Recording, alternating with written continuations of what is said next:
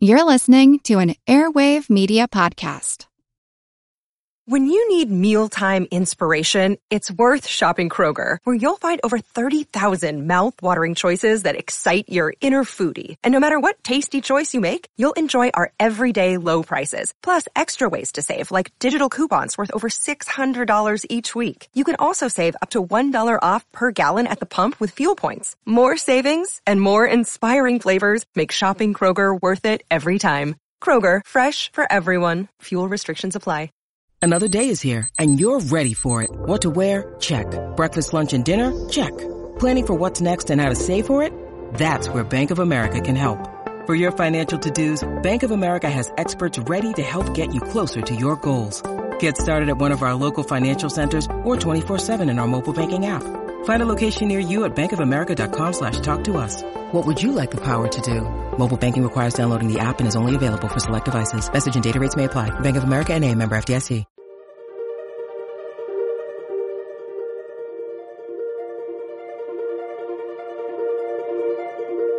Over 7 million different animals inhabit our planet. My specific talk was all about white rhinos. In fact, put your seatbelt on. What can they teach us? What the San Diego Zoo announced a few weeks ago in 2019 is they created 2 northern white rhino embryos. Many species are in crisis and need your help. Join the movement at allcreaturespod.com. Welcome to the All Creatures Podcast. This is Chris. And I'm Angie. And we're back to one of Angie's favorites. We clarified that last week. It's one of 2. We have 2 favorites. Yes, definitely 2 favorites. Zebras and rhinos. Well, and horses too. Oh, maybe there's 3. I don't know, Chris. Well, I love equids and horns. That's all that matters. Yeah, yes, but definitely white rhinos are up there, and I've got to be up close and personal recently, and obviously study them in some of my dissertation work. So yes. And if you've never rubbed a rhino belly, you probably haven't lived. So I got to rub a rhino's shoulder. I did get to rub the shoulder, but yeah. Oh yeah. In any part. So, or feed them. I, got to experience that again when I was in Africa, which never gets old. It just never gets old. It doesn't matter how often you do it.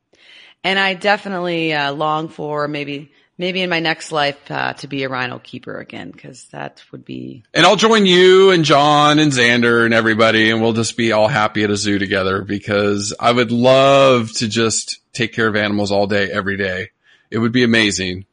Oh, absolutely. Yeah, but we have a higher calling, yes, this podcast. This podcast is our higher calling. Yeah, that's right. Yeah. And we're revisiting southern white rhinos, or white rhinos, because we're going to cover a little bit on the northern, the 2 that are left. Because early on, Angie and I thought we could handle a bunch of species at once, but we realized that was a bad strategy for trying to keep it at an hour. Well, it's just science. That's what we do. We try things, they fail. Yeah. And then we try again. We learn from it and go about it a different way. So we wanted to revisit this, and we'll definitely revisit some of the other rhino species at some point too. Like we definitely will. Yeah. Well, Chris, we can't forget last year's interview that I did with Dr. Barney Long from Global Wildlife Conservation, and about the work that him and his team and several others are doing to save the critically endangered Sumatran rhino. So that interview was just incredible, and we'll have to remind people to check that one out, because it was a little over a year ago, but they're still in crisis and they still need our help. And I know we're talking about white rhinos today. yes, we are, but yeah. The Sumatran and Javan, boy, they're in big trouble. And they are. But today we'll have some good news to share about the white rhino, and then also and what we need to keep working on as well, because being in Africa, being on the ground, talking with people, talking about research, seeing them, it was actually very disheartening, several aspects of it. And we need to try harder. So we'll stick with us and we'll share all that, and hopefully get you more excited about white rhinos if you weren't already before. Yeah, and that was episode 55 with Barney Long. I cannot wait to meet him one day. I will meet him. Him and Robin such a Moore. Conservation hero. Definitely. Those two are definitely. He's up there with Leonardo for me, man. He's up there. Yeah, they are amazing. They're amazing in the work they're doing. And I want to brag on Angie a little bit because Angie's going to talk about today why she was in Africa, right? You were at an animal health conference presenting some rhino work? Yes, talking all about wildlife, and I got to talk. My specific talk was all about white rhinos. In fact, put your seatbelt on. The title of my talk was Preliminary Analysis of Serum Phytoestrogens in White Rhinoceroses Using Liquid Chromatography Multiple Reaction Monitoring Mass Spectrometry. You are a scientist. And I'm going to brag on you for a second. It was a lot of chemistry. It's a lot more chemistry than I signed up for the record, folks. But I mostly enjoyed it. And pregnant, right? While you were doing some of that work. Yes. One of my favorite pictures is me heavily pregnant, like a moo cow pregnant. And I couldn't fit the white lab coat. All buttons. And so there's like one button open, and I'm at the University of Florida at our biotechnology center with my good friend and confidant and collaborator, Dr. Cecilia Silva Sanchez. And she's cracking up because I'm holding my, these two coolers with the samples in it, and I'm just bursting from the scenes. And she's like, please don't let your water break here. But I mean, you approached me years ago, and I just want to say you had an insane work ethic. You developed this assay that hopefully will contribute to helping preserve white rhinos. That was your goal. Oh, and potentially others. Yes, I made a lot of connections when I was in Africa, which was the whole goal. So yeah. And you started off with this project. White rhinos was the goal. And we used horses as a model because you're going to find out, if you don't already know, they're a close relative to rhinos. And your PhD work was phenomenal. It's just, wow. I'm lucky to call you friend. I really am. I really am. Thank you. And obviously being around our whole team, our whole lab, it was just inspirational, and it's a lot of hard work. But I think the thing that you taught me and several others is that when you are passionate about something and you have a scientific question and you want to answer it, that you stay interested and you stay curious. And even when it gets tough, you keep going and you keep going and you keep going. And at the end of the 4 or 5 years, in my part, 5.5 time frame. Well, you had a baby in there. I mean, come on. You had a baby in there. A couple. Yeah. But you're going to have probably more questions and answers. And that's okay. That's part of the scientific process. And for me, even though if you didn't fall asleep when I was reading the title of my abstract, because there is white rhinoceroses in the title, but there's a lot of analytical chemistry lingo in there. It didn't matter that I had to relearn chemistry. I wish I would have paid more attention the first time back at Michigan State, for goodness sakes. Yeah. But I did whatever it took. And I, of course, in science in this day and age, it's the people you collaborate with. No one can be the one expert on everything. You make a team. In fact, big granting agencies won't give you money unless you have a very diverse portfolio of team of experts all working together, a very interdisciplinary approach. And so I depended heavily on Cecilia to reteach me chemistry and what I needed to know about mass spectrometry, which is an analytical chemistry technique to measure molecules. And she was amazing at it. I'll never forget us being at a restaurant/bar here in Gainesville, and me having the piece of paper and saying, I'm going to buy you dinner and a beer, and you're going to teach me chemistry for dummies, basically. Let's go.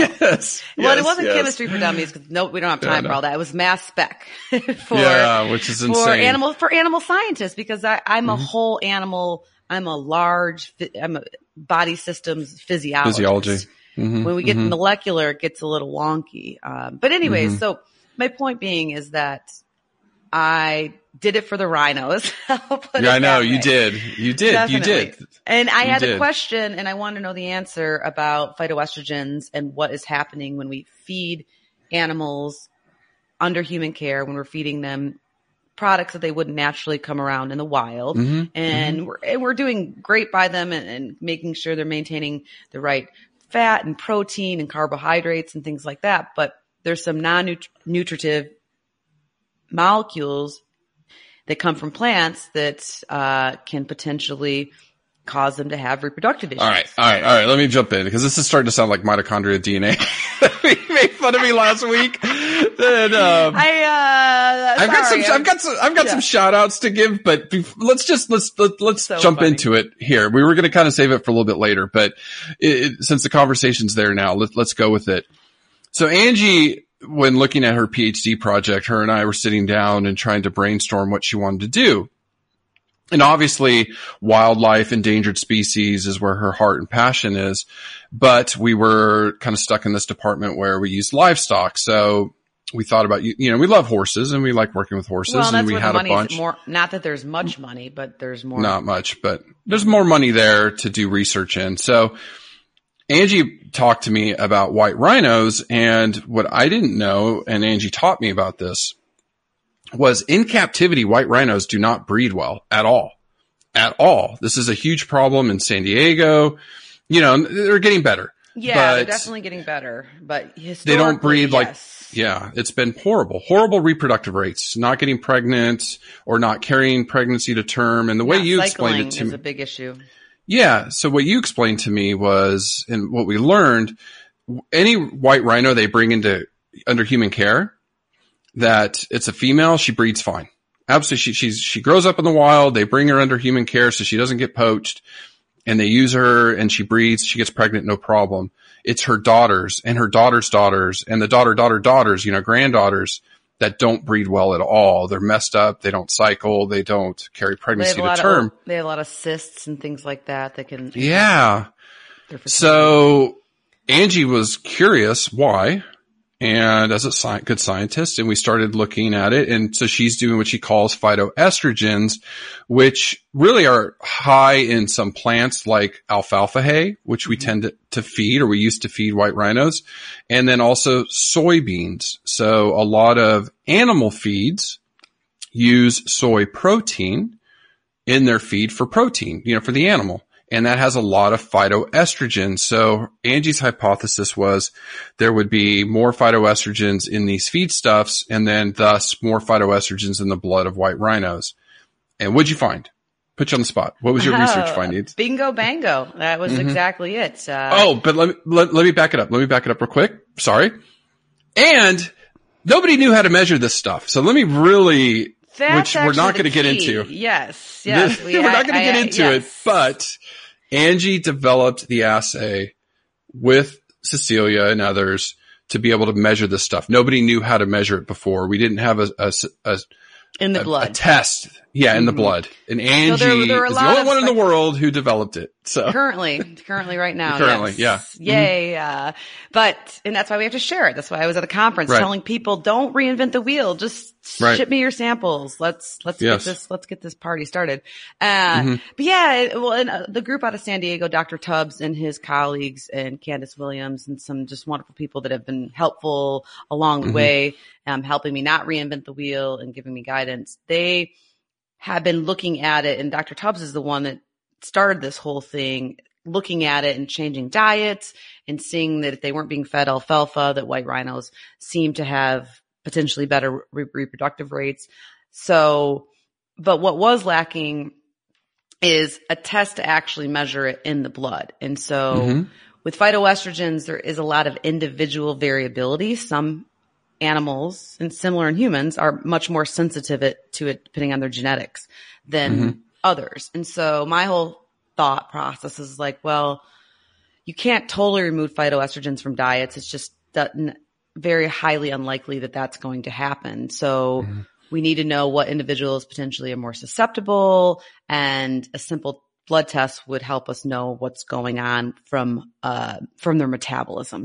Because what a lot of people don't realize, and I didn't realize this until I started studying nutrition better and metabolism, is that when just because you eat something, obviously there's the normal foods, protein, carbohydrates, all that our bodies are used to getting.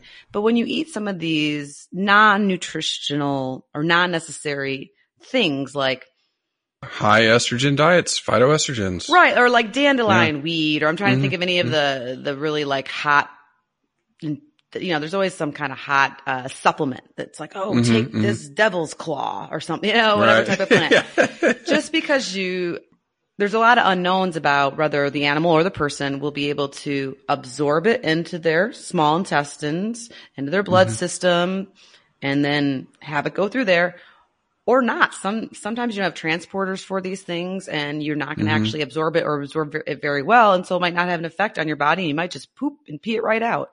So understanding what's going on in the blood is really important for metabolism studies, what goes in, what circulates, and what do you poop out. And that's why it was super fun. I look at the blood of the white rhinos, but it was super fun to be in Africa because most of the people I was there were wildlife and zoological endocrinologists or researchers from universities that are fascinated by poop and hormones.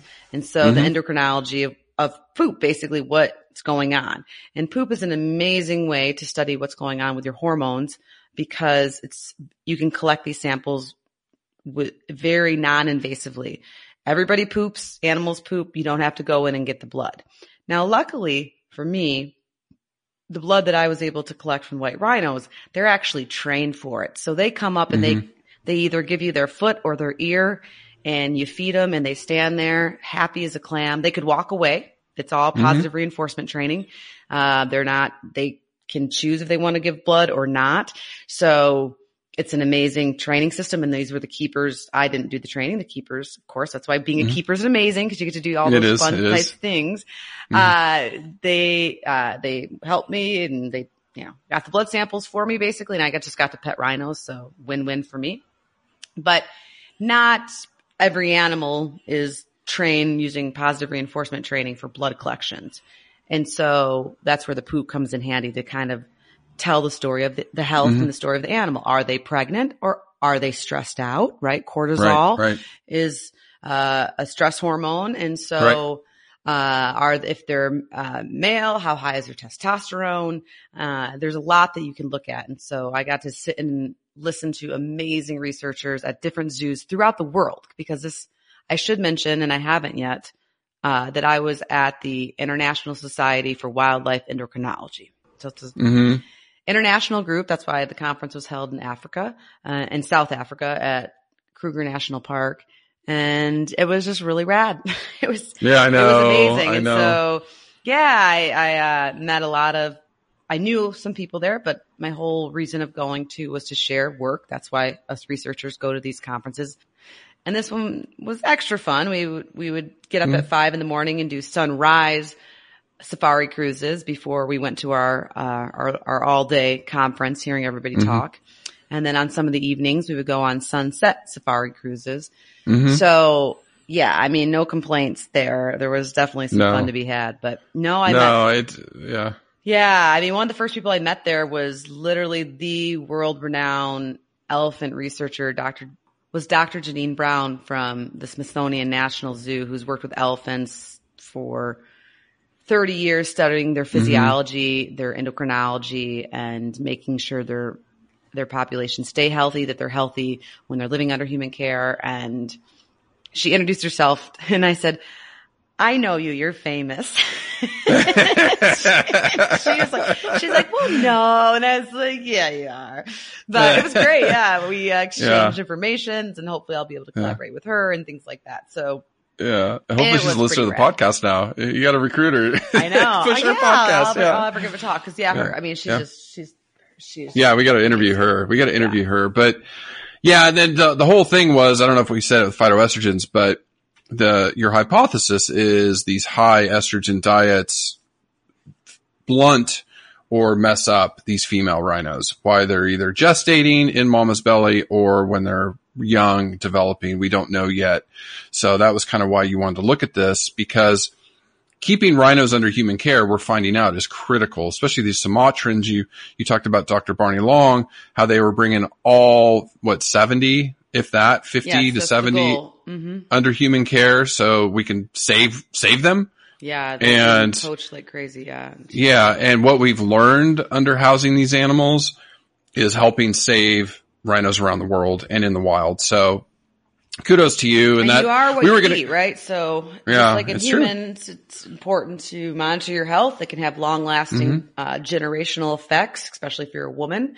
And the same is most likely true for animals. And it's our job as zoo scientists and zoo nutritionists and zoo veterinarians and zoo researchers and endocrinologists to do the best by them and figure out how to keep them the healthiest.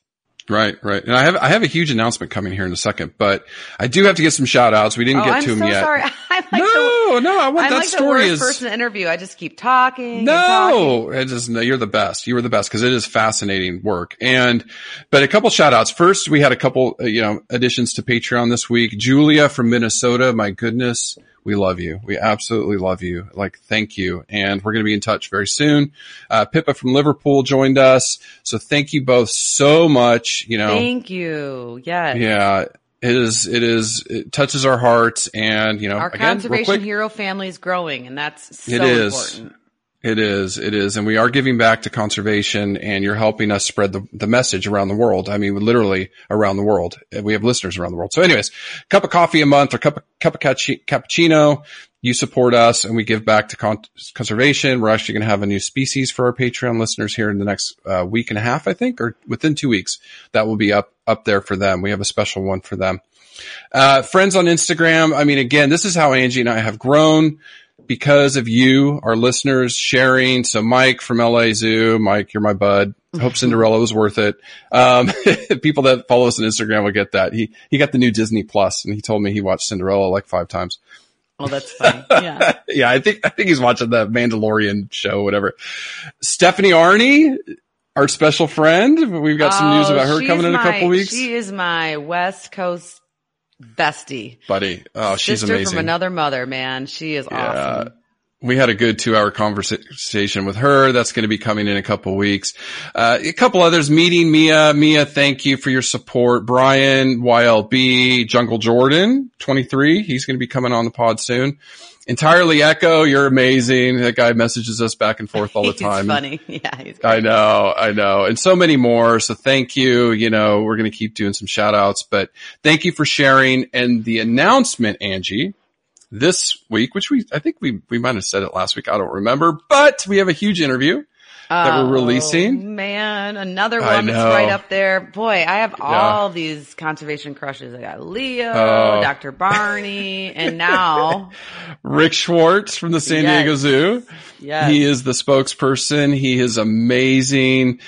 Angie and I just had such, again, 2 hours talking to him. The zoo show just aired on Animal Planet that he was a big part of.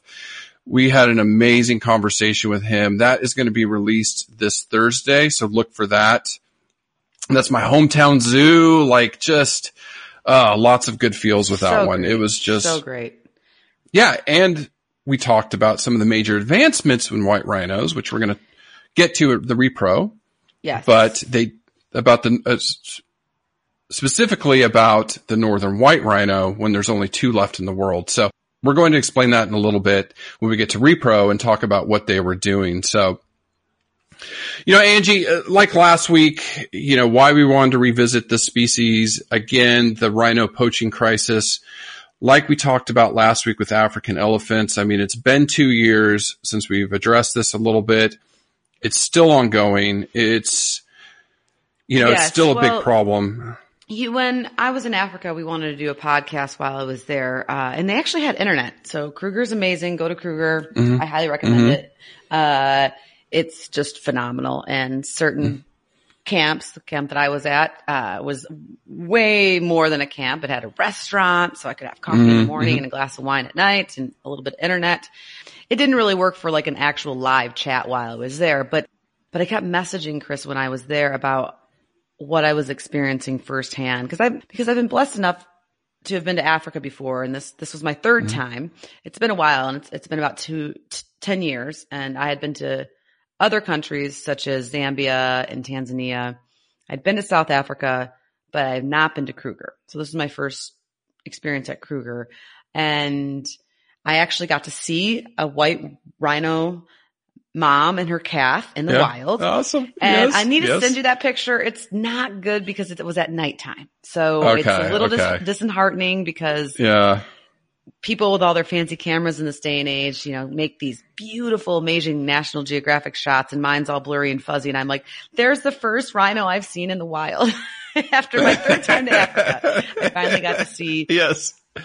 I got to see it, and it was at nighttime, and it was amazing. And we watched, like I said, it was a mom and a calf, and we watched them for probably about 5 or 10 minutes. They were drinking water. They were at this watering hole, and there was actually a lion nearby, but he had a full belly, so he could care less. And the mom was very smart. She put herself in between, like as she walked, they're probably 50 to 100 yards away from each other. But as she kind of walked in his vicinity, she put herself in between. And no lion's going to mess with mama white rhino. That's for sure. Yeah.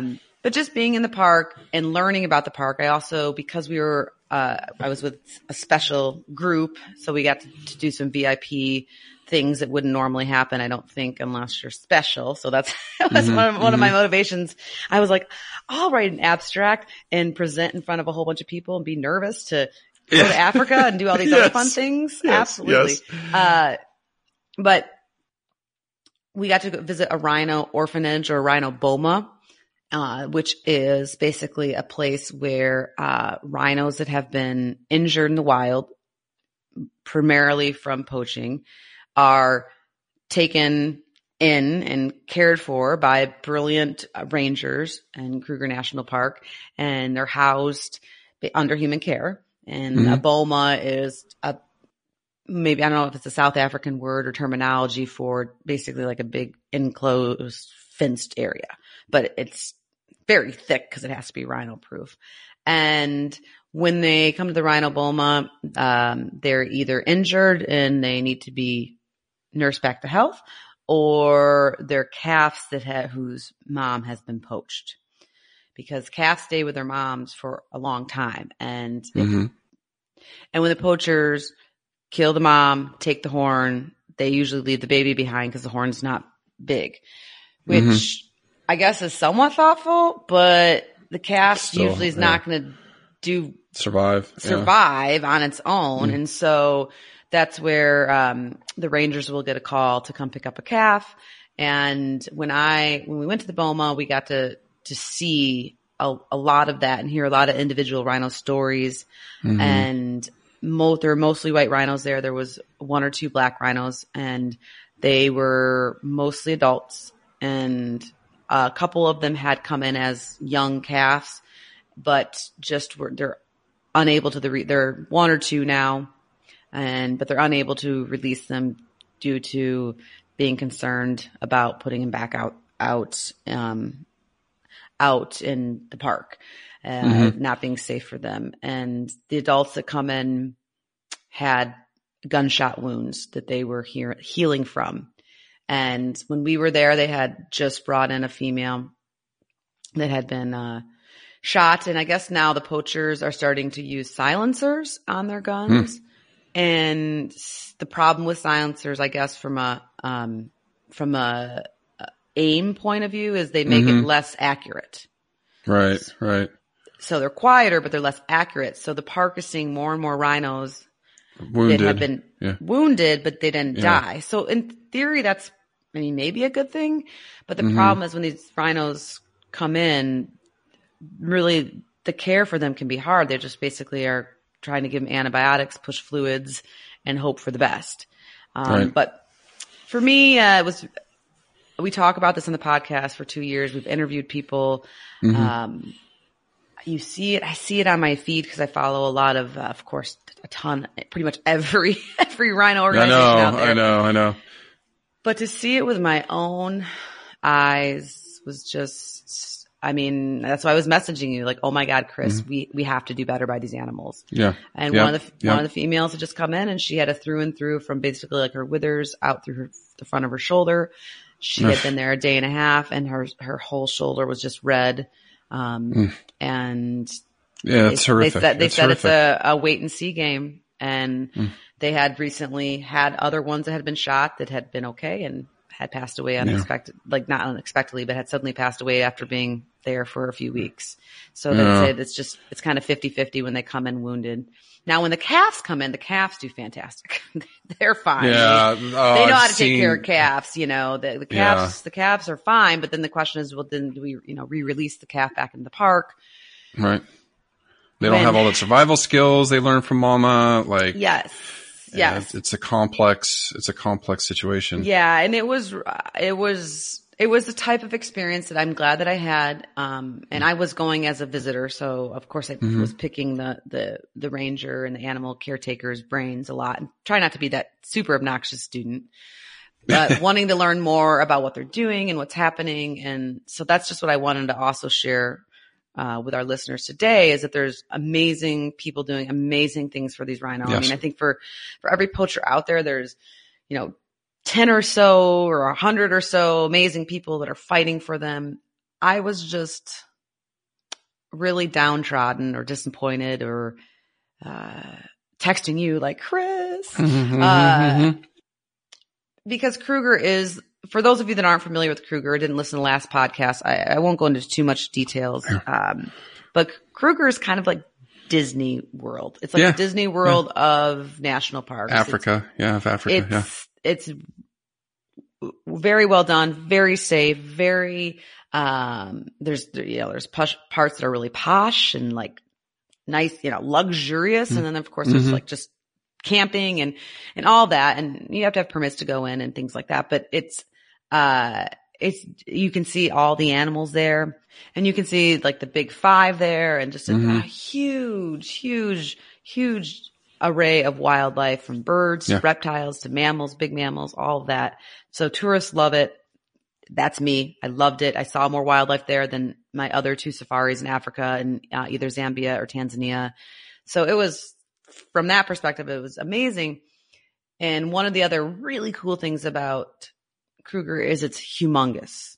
And I don't have the numbers in front of me, but I mentioned them in the last podcast. We did last week. Yeah, it's about the size of Israel, or like they said. It's huge. I forget the other statistic, but it's huge, which is amazing. So you can. And real quick, it borders, so people, I put the map up. So if you really want to learn more, last week, Angie really does an awesome job talking about it.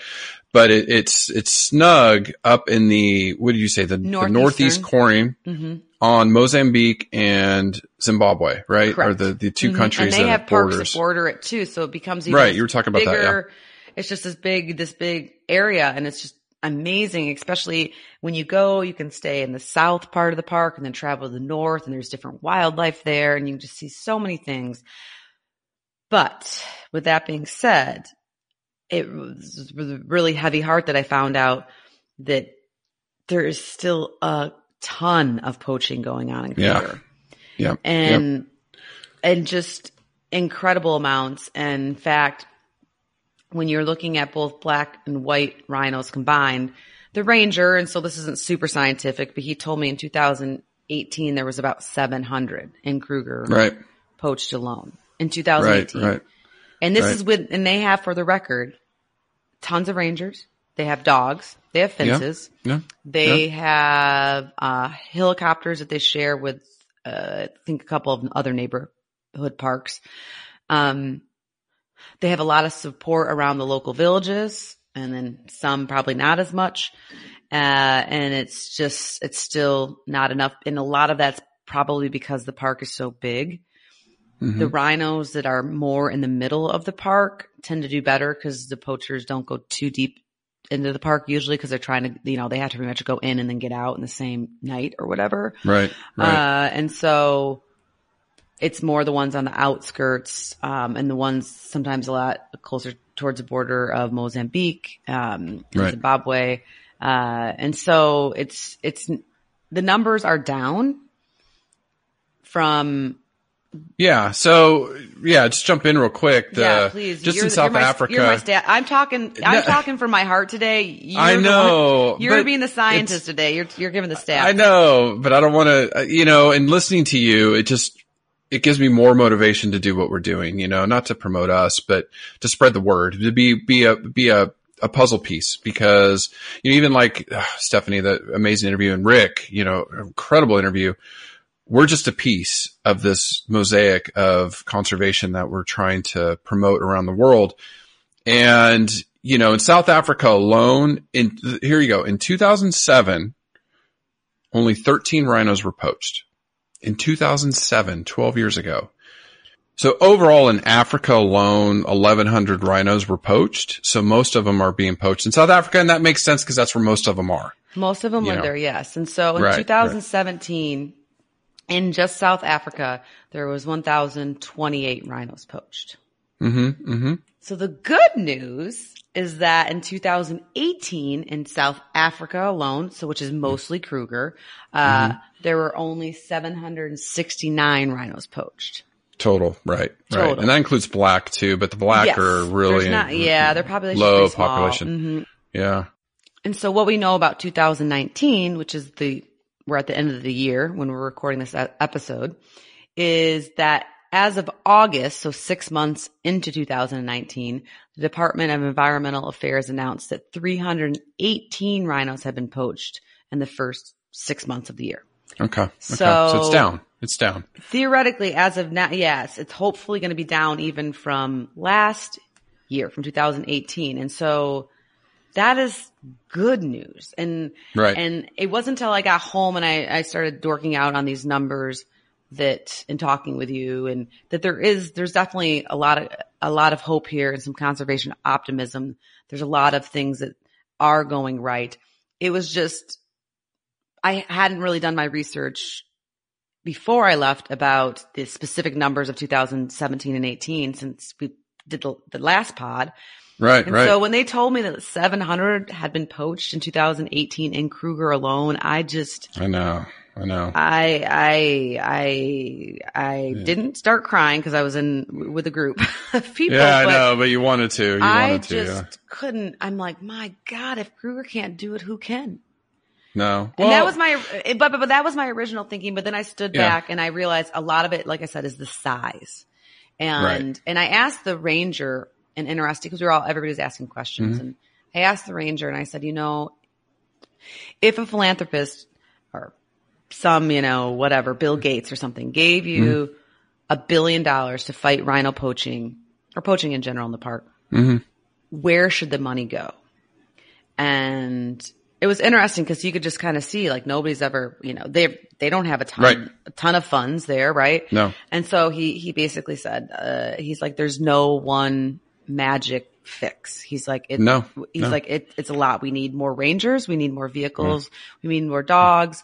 We need more helicopters. He said the park only has like 2 that they share with other parks, which makes, helicopters are expensive, right? Yes. And so he said that what would happen is they would get a call from a ranger, one of their rangers, that a rhino had been wounded and that it needed to be transported to the Boma, to be cared for so it could hopefully live. And he said sometimes they can't get the helicopter for a day or 2. So that rhino is like 2 extra days away from treatment, right? Like if you get the treatment in quicker, the more likely they are to survive. And so he said, that would be good. He said, of course, also more education around the villages to help encourage people to not be, to want to support, rhinos and not have them be poached. And then of course money, like showing the villages around there, you get more money from either tourism or from maybe this Bill Gates type philanthropist if you don't help poachers than if you do. Like the little bit of money that you're going to get from that poacher this one time is not going to, I don't know how much money it is and it's not a little bit of money. It might be a little bit of money to a Westerner, but to a lot of the local people that border the park, it is a fair amount of money. And truth be told, we've talked about this before in some other podcasts, but truth be told, if you were a person that didn't know when your next meal was coming from, you would probably do I would probably do the same. I don't know. It's for people that look from an outside in, it's easy to say, like, why would you help a poacher out? And cover for them. They get money, they get help, it could be Yeah, it's money. When it's not about the money, it's about the money. It's about the money. It always is. If they're not getting money from their own ways and means of life, or any government assistance or things like that, then yes, they're going to turn desperate people do desperate things. And so that would be another way, is kind of like line those communities with a stable income and ideally an income from the park, which I met a lot of people, amazing people, from the store clerk to the waitress to the rangers I had on my safari tours were so incredible. Yeah. And well, I think you said something more very, more people working in the park, I think, would be good. Yeah. And you said something very important. And real quick, I want to say Roxanne from the LA Zoo, she does, Global Conservation Force. We're going to track them down and have them on. I know Madison, I mentioned her last week. She was just in South Africa training with the dogs. Roxanne from the LA Zoo. We need to learn more about that program. Absolutely. Yes. And, Mike's, down at San Diego Zoo, or he was at the San Diego Zoo. I'm going to track him down. A bunch of keepers from there and around the country are working with South Africa, training these dogs. I know Roxanne specifically is doing fundraising for their horse patrols and getting saddles and equipment to them in South Africa for that. So there are multiple people fighting, multiple organizations fighting for these animals. And you said something important, talking to him, giving him $1 billion. Like, you're right. Conservation, there is no silver bullet. That's why, education's critical, and it, like us here in the United States or in Europe or Australia, we can point and say, oh, look at the problem there, when we have to look at our own backyards and what we're doing, like here specifically with wolves. But conservation is very complex. It's a very complex issue. And hopefully, we're helping spread the word on how we're multiple agencies doing multiple things. If Bill Gates could step in or somebody like that really cares about conservation and said, okay, I want to do this. Tell me where and how. Then we go, okay, well, you need a little bit of money here. Global Conservation Force gets here. International Rhino Foundation gets some here. Save the Rhino organization gets a little bit here. This Elephant Foundation. So if we protect these umbrella species, we can do that. Then, hey, we got to go and work with, I know the Gates Foundation does a lot of work in Africa as far as, women's health, things like that, world population. It's multiple things that we have to address. Food. Now we're like the cattle or livestock industry. It's like now we're sticking cows on every acre of land we can when, we should probably be eating something else. It's multiple things all at once, and it's going to take everybody coming together. Mm-hmm. Not just this organization's going to do it. World Wildlife Foundation, they're wonderful. They can't do it by themselves. No, exactly. Yeah, And I think in the last podcast too, we talked a lot about, with elephants, like how many researchers are out there trying to study some of these things, and and there's no money. There's not a lot of money. There's, there's no money. But, there is hope, and sometimes you got to go to that dark spot. Well, here you go.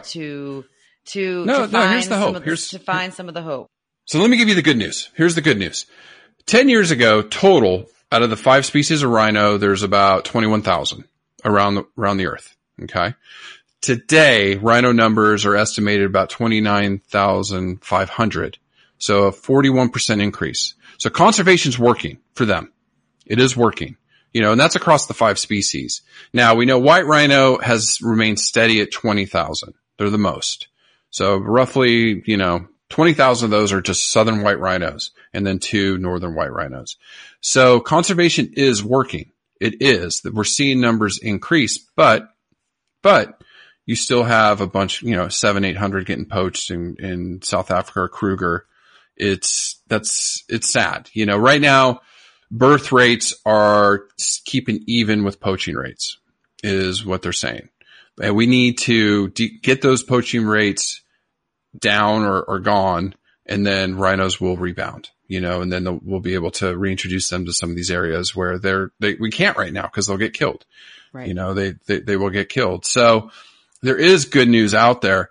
Now we're going to talk towards the end, I'm going to talk about a study that's a little disheartening in Vietnam, but just to show you again, another piece of conservation. Why rhino horn? Why are they being poached? It's ridiculous. We talked about this in episode 3, and we're going to talk about it in episode 123.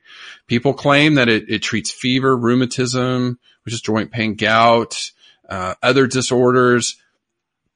There is absolutely no scientific proof that rhino horn does anything, because it is simply keratin, which is what is in your hair and fingernails. What they believe it is called the placebo effect. This has been proven over and over again in multiple studies that there is some sort of placebo effect. If you take something believing it will cure you, sometimes you get better and you're like, oh, it was that. And, there is no evidence, none, absolutely zero, that rhino horn does anything.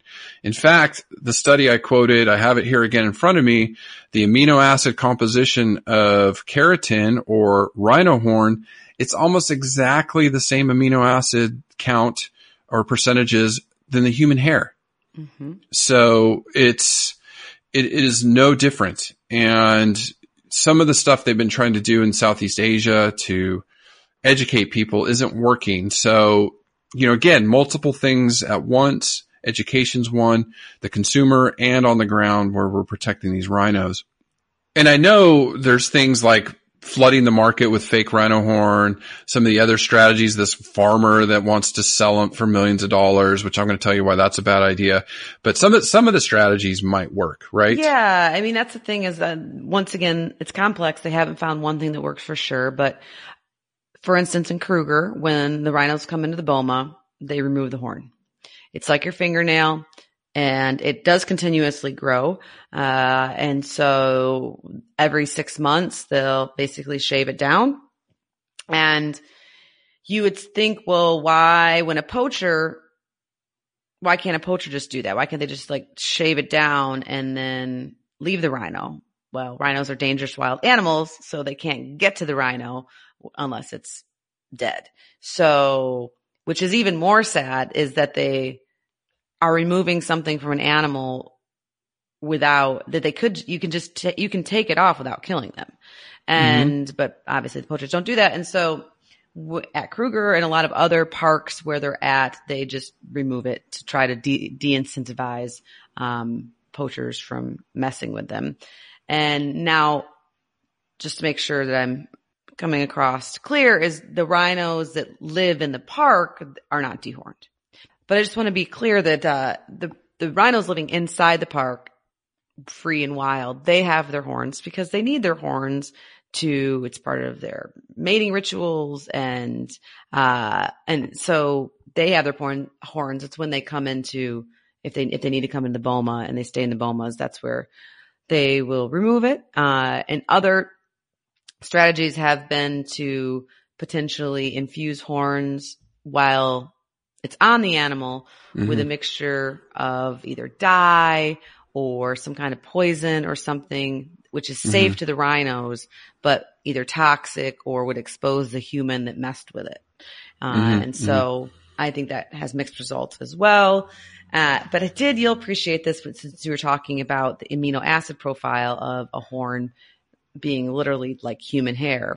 So I stumbled across this paper from Scientific Reports in 2019, and it was basically called Creating Artificial Rhino Horn from Horsehair, one of my closest relatives. And the reason why they're needing to get better about creating artificial horn, if they're going to go that route and either flood the market or something like that, is people are getting smarter and starting to look at it like under microscopes and stuff and being like, oh no, this is not rhino horn. As you can imagine, when you cross section it, it looks differently. But horsehair, these researchers actually took horsehair and bundled it in columns, and then, however, they use some crazy technology. They're mechanical. Not saying how they did it. Yeah. Okay. Yeah. Well, they're not a conservation. They're like mechanical engineered, mechanical engineers, something crazy, like mind blowing to me. A whole nother level than just biochemistry. Yes. But yeah, so they used all these crazy like material technology, and then they made this. And the paper's really cool for a dork like me, cause I've got to use some, scanning electron microscopes. And so when you look at it under a scanning electron microscope, you cannot tell the difference barely between the rhino horn and the horsehair bundles. Wow. The way that they've synthesized it or whatever. Right. So anyways, I mean, really smart people that aren't necessarily rhino conservationists or zoologists are joining in on the fight as well. So Right. it's things like that give us hope and make me excited about other strategies to potentially reduce poaching.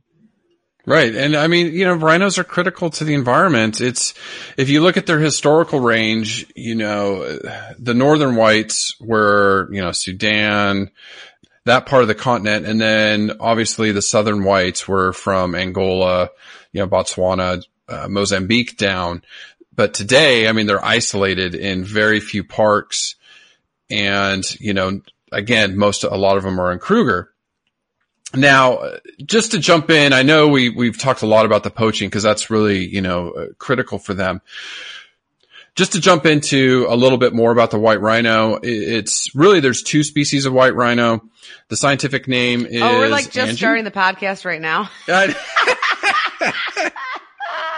No, this is good. Oh, It's my. Oh, yeah. I mean, if you want some more of the factoids, you can go back to episode 3, which, you may not want to, but, some of the facts that we I didn't don't want to quite go cover. back there. I'm No.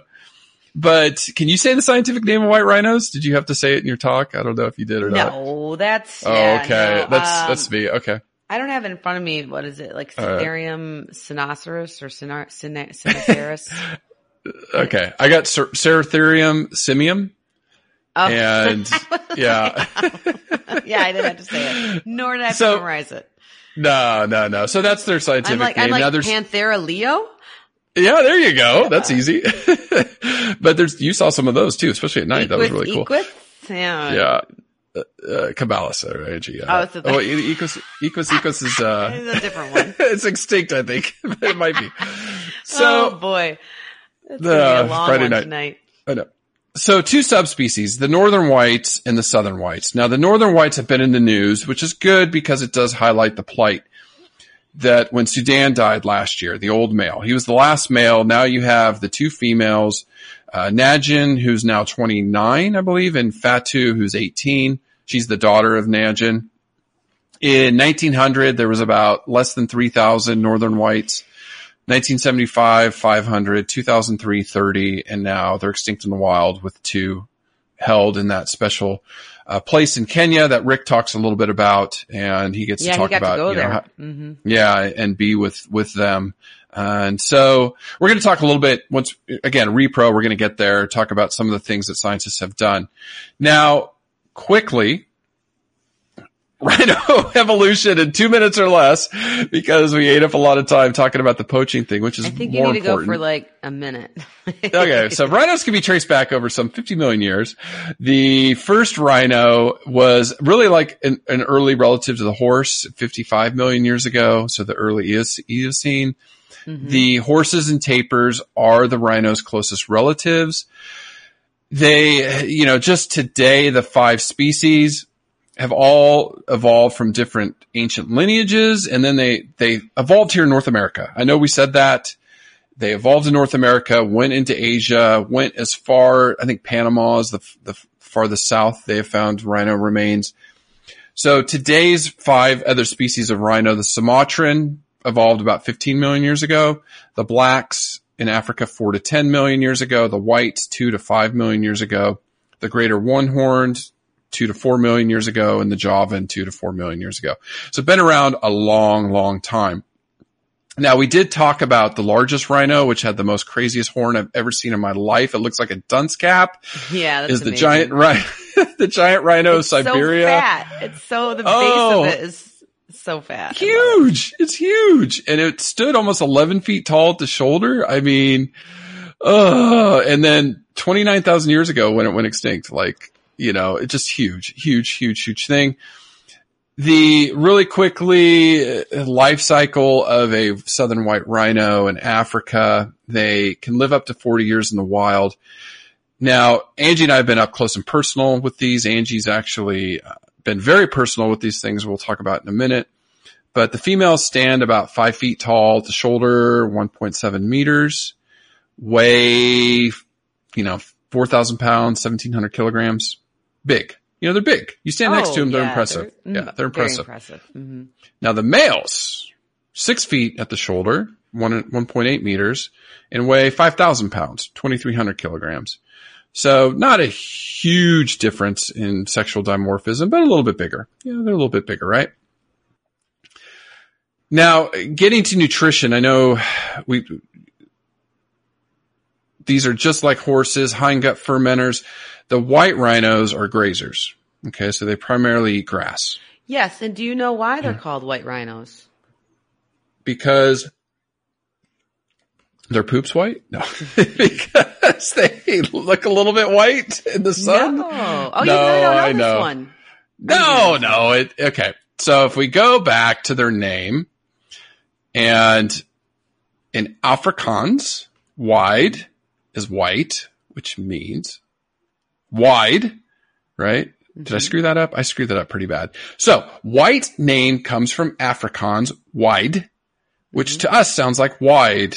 No, right. I screwed that up. Okay. I screwed it up. So Europeans heard it as white, so they called them white rhinos. That's all I know. It that's like all wide. I know. You're going way too deep, and I'm just like, it was wide, but we heard white. White, so that's why. Right. The whites are not necessarily more white than the black rhinos. They're both gray. All right. They're both gray. Right. The biggest difference is in their some size, of course, and behavior and how they eat, as far in their lips. And so the white rhinos have a flat, square upper lip or bottom lip for grazing, similar to a horse. And the black rhinos, their upper lip goes into a triangle and almost acts like a prehensile appendage, if you will. It's not it's not super long, but long enough because they're browsers and they browse on the leaves and twigs and things up high in the foliage and the trees. So totally different eating styles, but the black and the white has nothing to do with their color or really even their lips, I guess, besides that the white has a white. And it's true. So you're talking about the name come from just because the one was white, the other one was black? Yeah, I think so. Okay. That's probably what it is. European, how it goes. But it's important to remember, even though I brushed over it, the blacks evolved from a different ancient lineage. Of course. So they can't crossbreed. You can't crossbreed a black and white rhino. You can, getting into repro, breed a northern white and a white. But they thought that would create a hybrid. So getting into reproduction, Angie, some of the facts that you have, and then we can jump into some of the things that the San Diego Zoo just released. It was like within the last 2 months. It was within the last 8 weeks, I think, is when they announced the story that they actually did create 2 northern white rhino embryos. And we'll talk about what that means. Yes, Chris. Some of my favorite things to talk about are rhino and repro, and not only just from a physiologist point of view, because reproductive health of hoofstock animals is fascinating to me, but also because I have been able to intimately study, and when I say intimately, I mean intimately. Yeah. Your arm was up their, not their rear end. Not the who. Sorry, the rear end. The rear end. Yes. Yep. One of my proudest moments was that picture of your arm up a rhino's rear end. Yes. Thank you. Mentor. That's why we're friends. Yes, I was called in to assist with some white rhino ultrasonography. And for those of you that aren't familiar with livestock, such as horses in particular, was my my graduate study work. I got to practice to become really good from not only Chris, but then also Dale Kelly, one of my other mentors, and Anna Mesa spent hours with me learning and us helping each other of ultrasounding horses, which is perfect because I knew deep down inside that later on in my life, I would need to have that skill set to ultrasound white rhinos. I know. I'm so jealous. Able to work with some colleagues here in Florida that get to do Yes, I had the pleasure to assist with some colleagues here in Florida that are scientists that work with the zoological centers to help with assistive reproductive technologies with all zoo animals, but more in particularly with Dr. Laura Metrioni, one of my mentors, and she was also at the conference, and she is one of my collaborators on white rhinos to check out a lot of what's going on with their reproductive tract and tracking their cycle and trying to figure out when they ovulate and things like that for breeding, to enhance breeding purposes, either through natural means or through artificial means. And so it's way different, Chris, than a horse. It's big. I bet. Their rectal tract is way bigger. You have to use an extended probe. I was shoulder deep and, but we found an ovary and, the ovary looked like it was active and healthy. So that's what we want to see. And that tells the zoological facility that they're doing, everything they need to help that female, potentially get pregnant. And it's just a really cool experience to be able to do that and use skills that I've obviously learned at UF towards wildlife and to be up close and, helping white rhinos. Personal. And I know people are probably going, ew. Yeah, I know. So, I know. The technical term is it's transrectal ultrasonography. And, it's kind of, scientifically very important. Very important.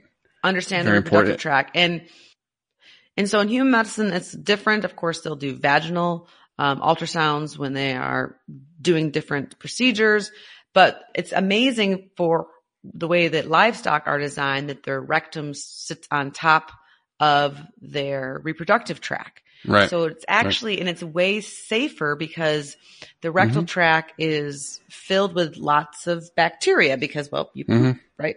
And so, whereas the vaginal canal, you don't want to introduce. You don't want to mess with it. Yeah. Whenever you go in there, it has to be very sterile. And so the rectal tract is a great way to be able to understand what's happening next door in the ovaries and in the uterus of livestock species or animals built like livestock.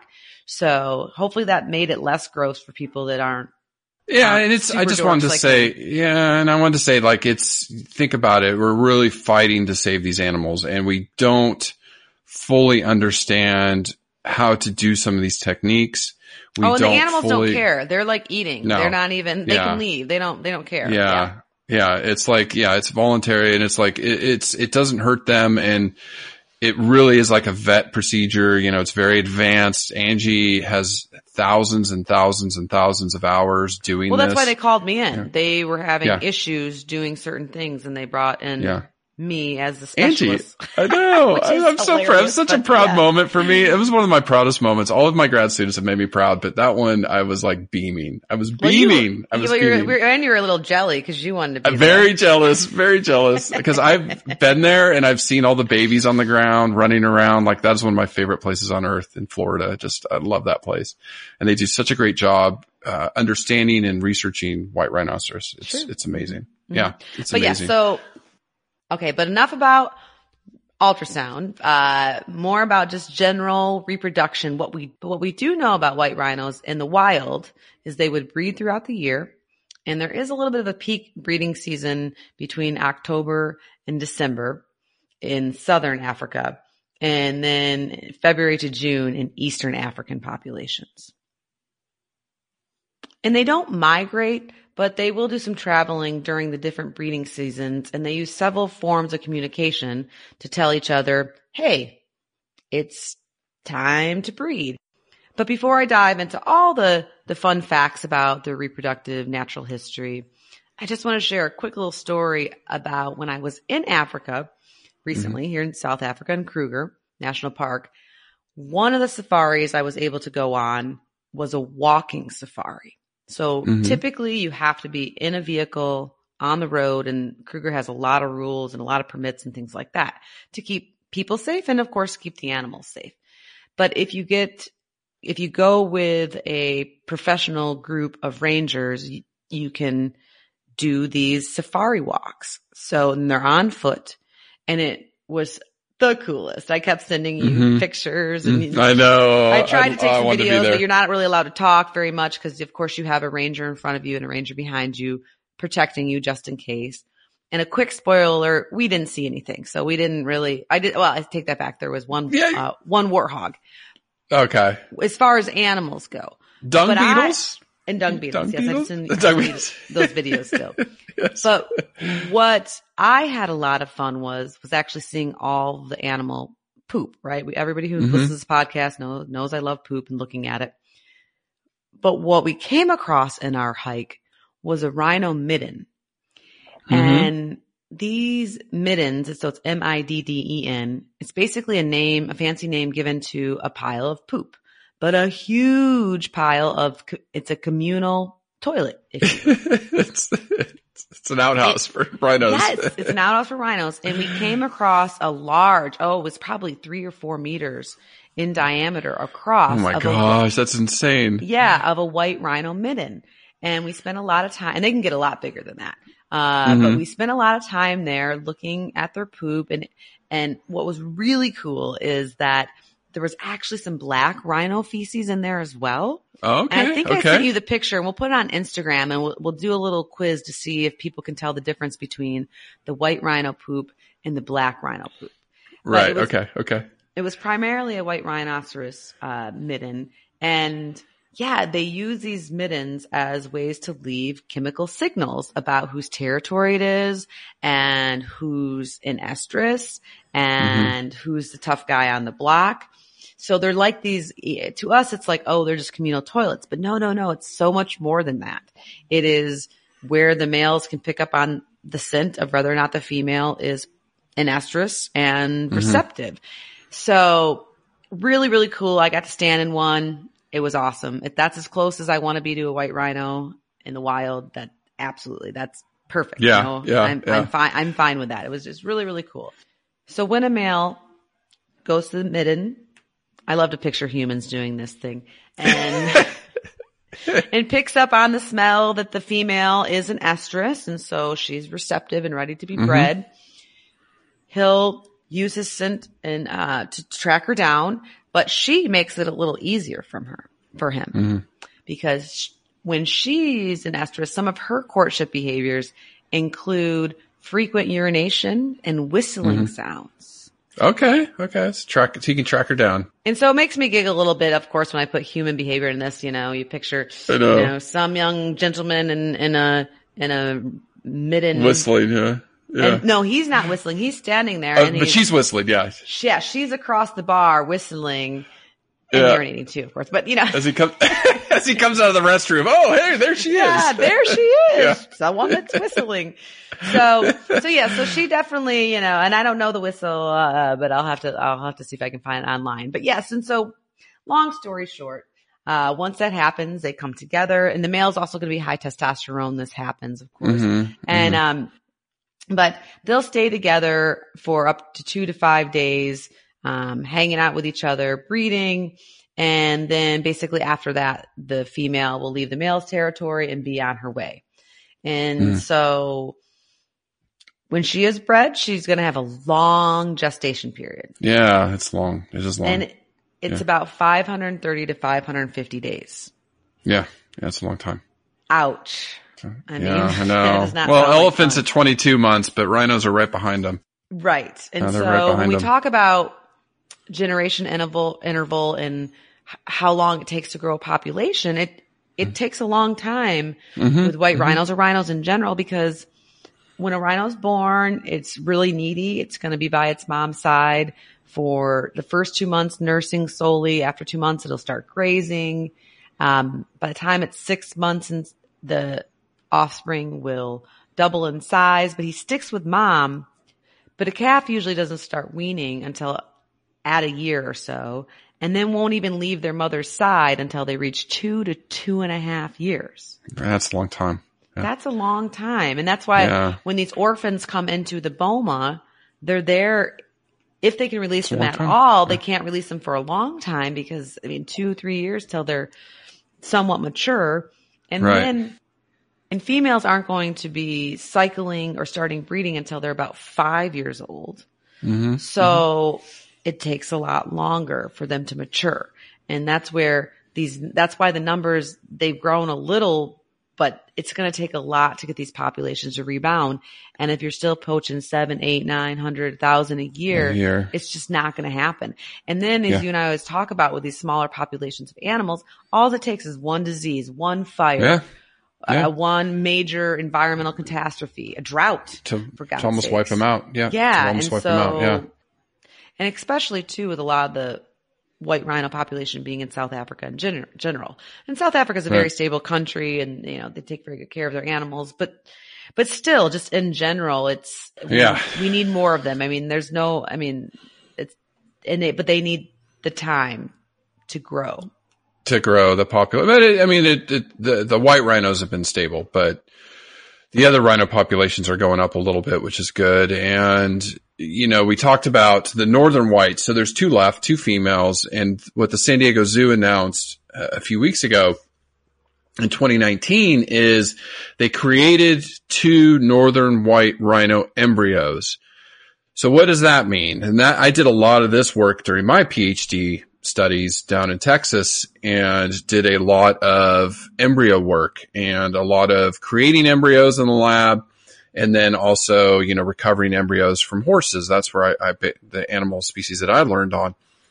And what we learn in, say, horses and other species, we can apply to wildlife, but it doesn't necessarily always work. So white rhinos, it's been a challenge because, like Angie said, she was one of the few that could actually find the ovaries.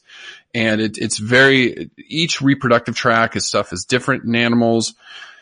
And so what they did is they went to the 2 northern whites and recovered oocytes from them, which is a very, not invasive, but it's a very advanced technique to be able to aspirate follicles in a live animal. I mean, these female rhinos, their ovaries weren't taken out. They actually had to use a needle to go in there and try to aspirate these follicles to get an oocyte, which is the female egg.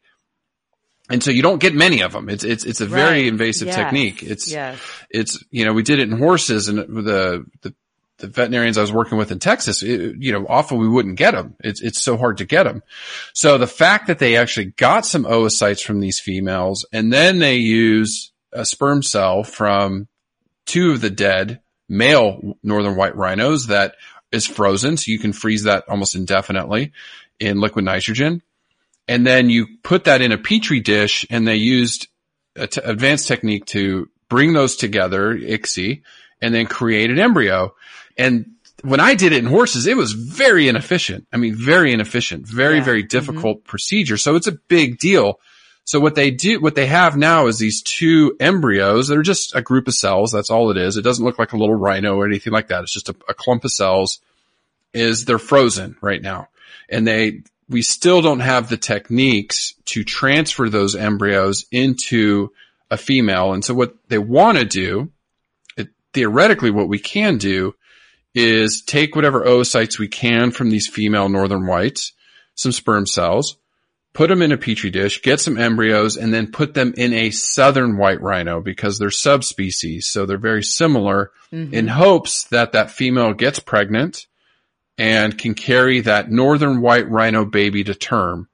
Now, this is like the last grasp at a straw for any species, and this is where we don't want to be. We don't want to be here with any species because, sure, let's get a couple northern white rhino babies. Oh, great. Maybe they're a male and a female. Awesome. Adam and Eve, here we go. But think about the interbreeding and the genetics. There's no genetic diversity. There's, that population is going to be so difficult to bring these northern whites back. It's probably impossible, but the reason this is so important is maybe not so much for the northern whites, but what we can do for the southern whites, especially if we start getting down to some critical population. Sumatrans and exactly. Other ones. And the other ones. What we're learning by this, so it is very worthwhile. What we're learning from it, we can apply to other rhino species. The northern whites, in my opinion, are extinct. I hope I'm proven wrong. I hope they can get a few babies out and maybe we can start regenerating this population like we did with the Przewalski horse. It was down to 12 and now we have a few thousand. So that's good. It's just, you don't want to get down to these numbers. And that is what we're fighting for, is to try to save pangolins or the saiga or lemurs or other animal species out there that are really critically low numbers. We want to preserve those numbers, because once you get down to a small handful, it's very difficult to bring back, but we do it. You know, zoos have done it. Black-footed ferret, another one, we were down to 15. Yeah. Oh yeah. And the California condor, we were down to 20 something breeding, you know, so it can be done. It can be done. It's not impossible. It's just, it's a big hill to climb. But the goal is, we all need a little bit more of this in our lives.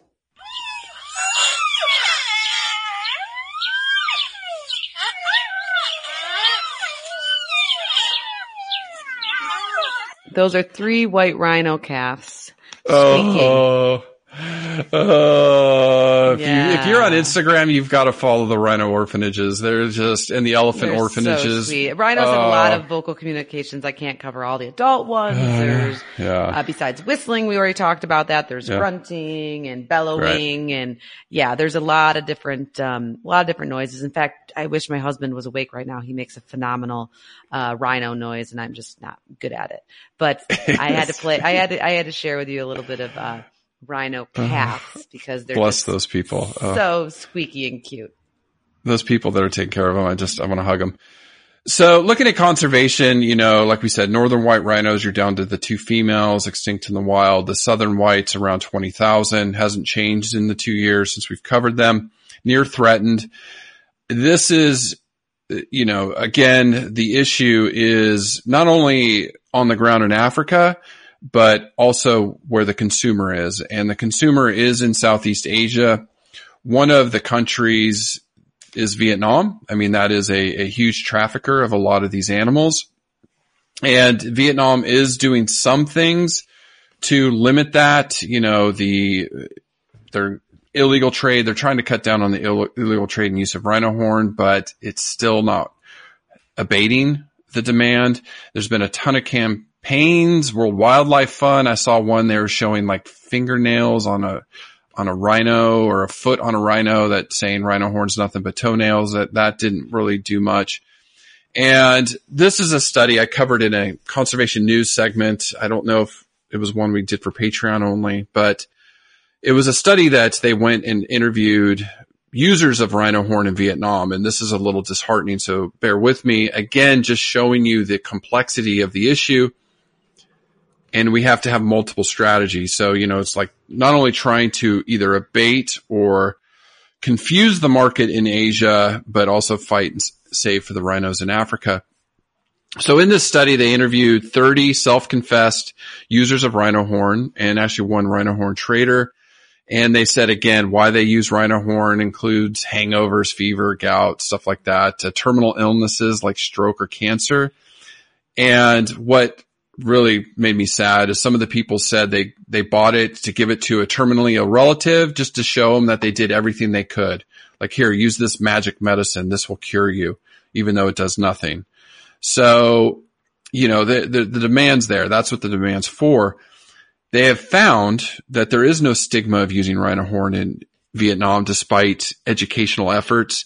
The consumers said they're not concerned about the plight of rhinos or the poaching. They thought it was an Africa problem, something far away that they didn't see or care about. They only cared about their daily life, which is what something Angie and I have been talking about the last couple of weeks. So they were like, it doesn't matter. Rhinos were killed. Big deal. They didn't care. They didn't care. They shrugged it off.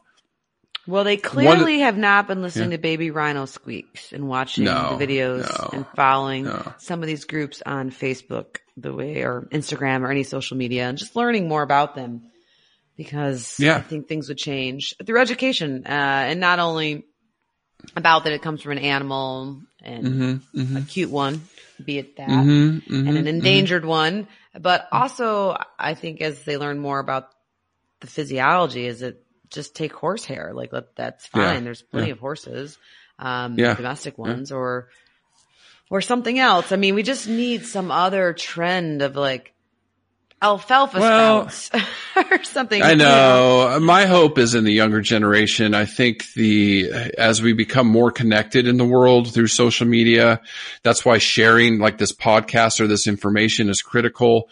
The younger population that's hip to this stuff, yes, I think is impressionable. It's the older generation that is set in their ways, that doesn't follow those social boomers, media. Man. Yeah, I know. Mom and dad. And so they overall, they found that the education campaigns have done nothing.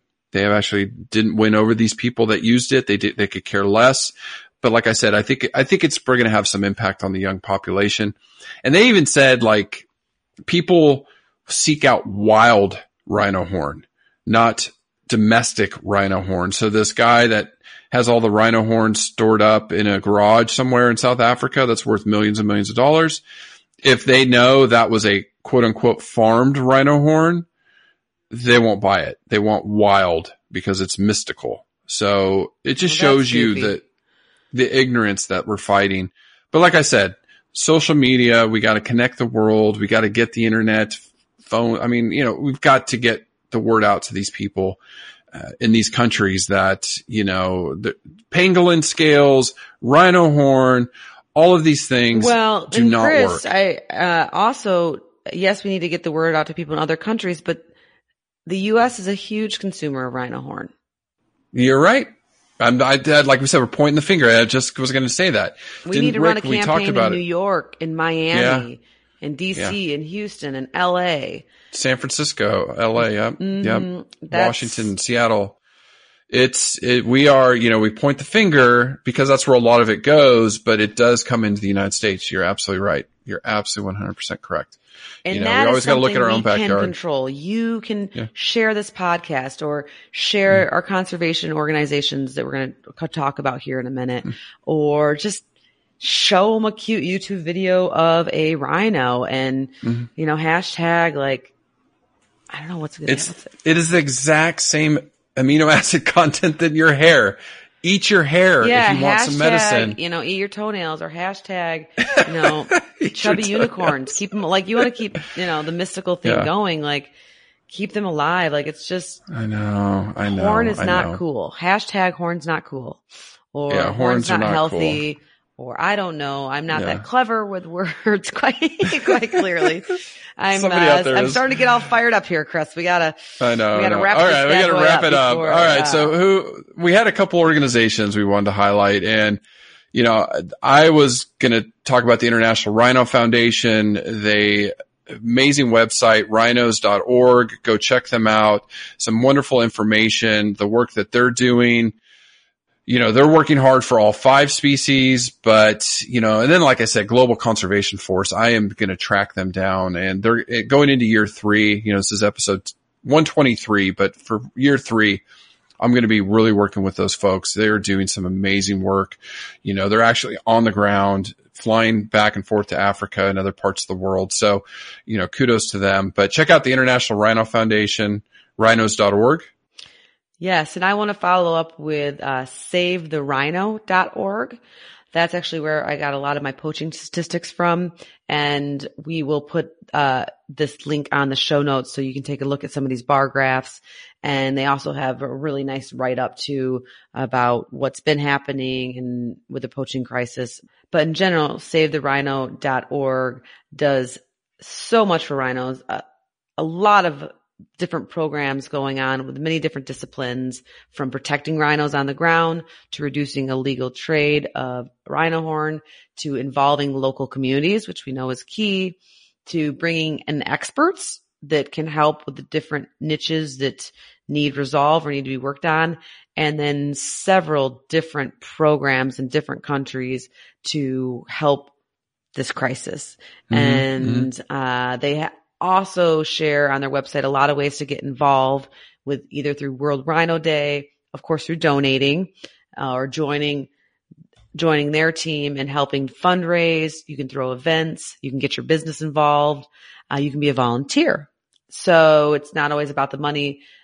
With these guys, you can definitely just share their content or volunteer, get involved.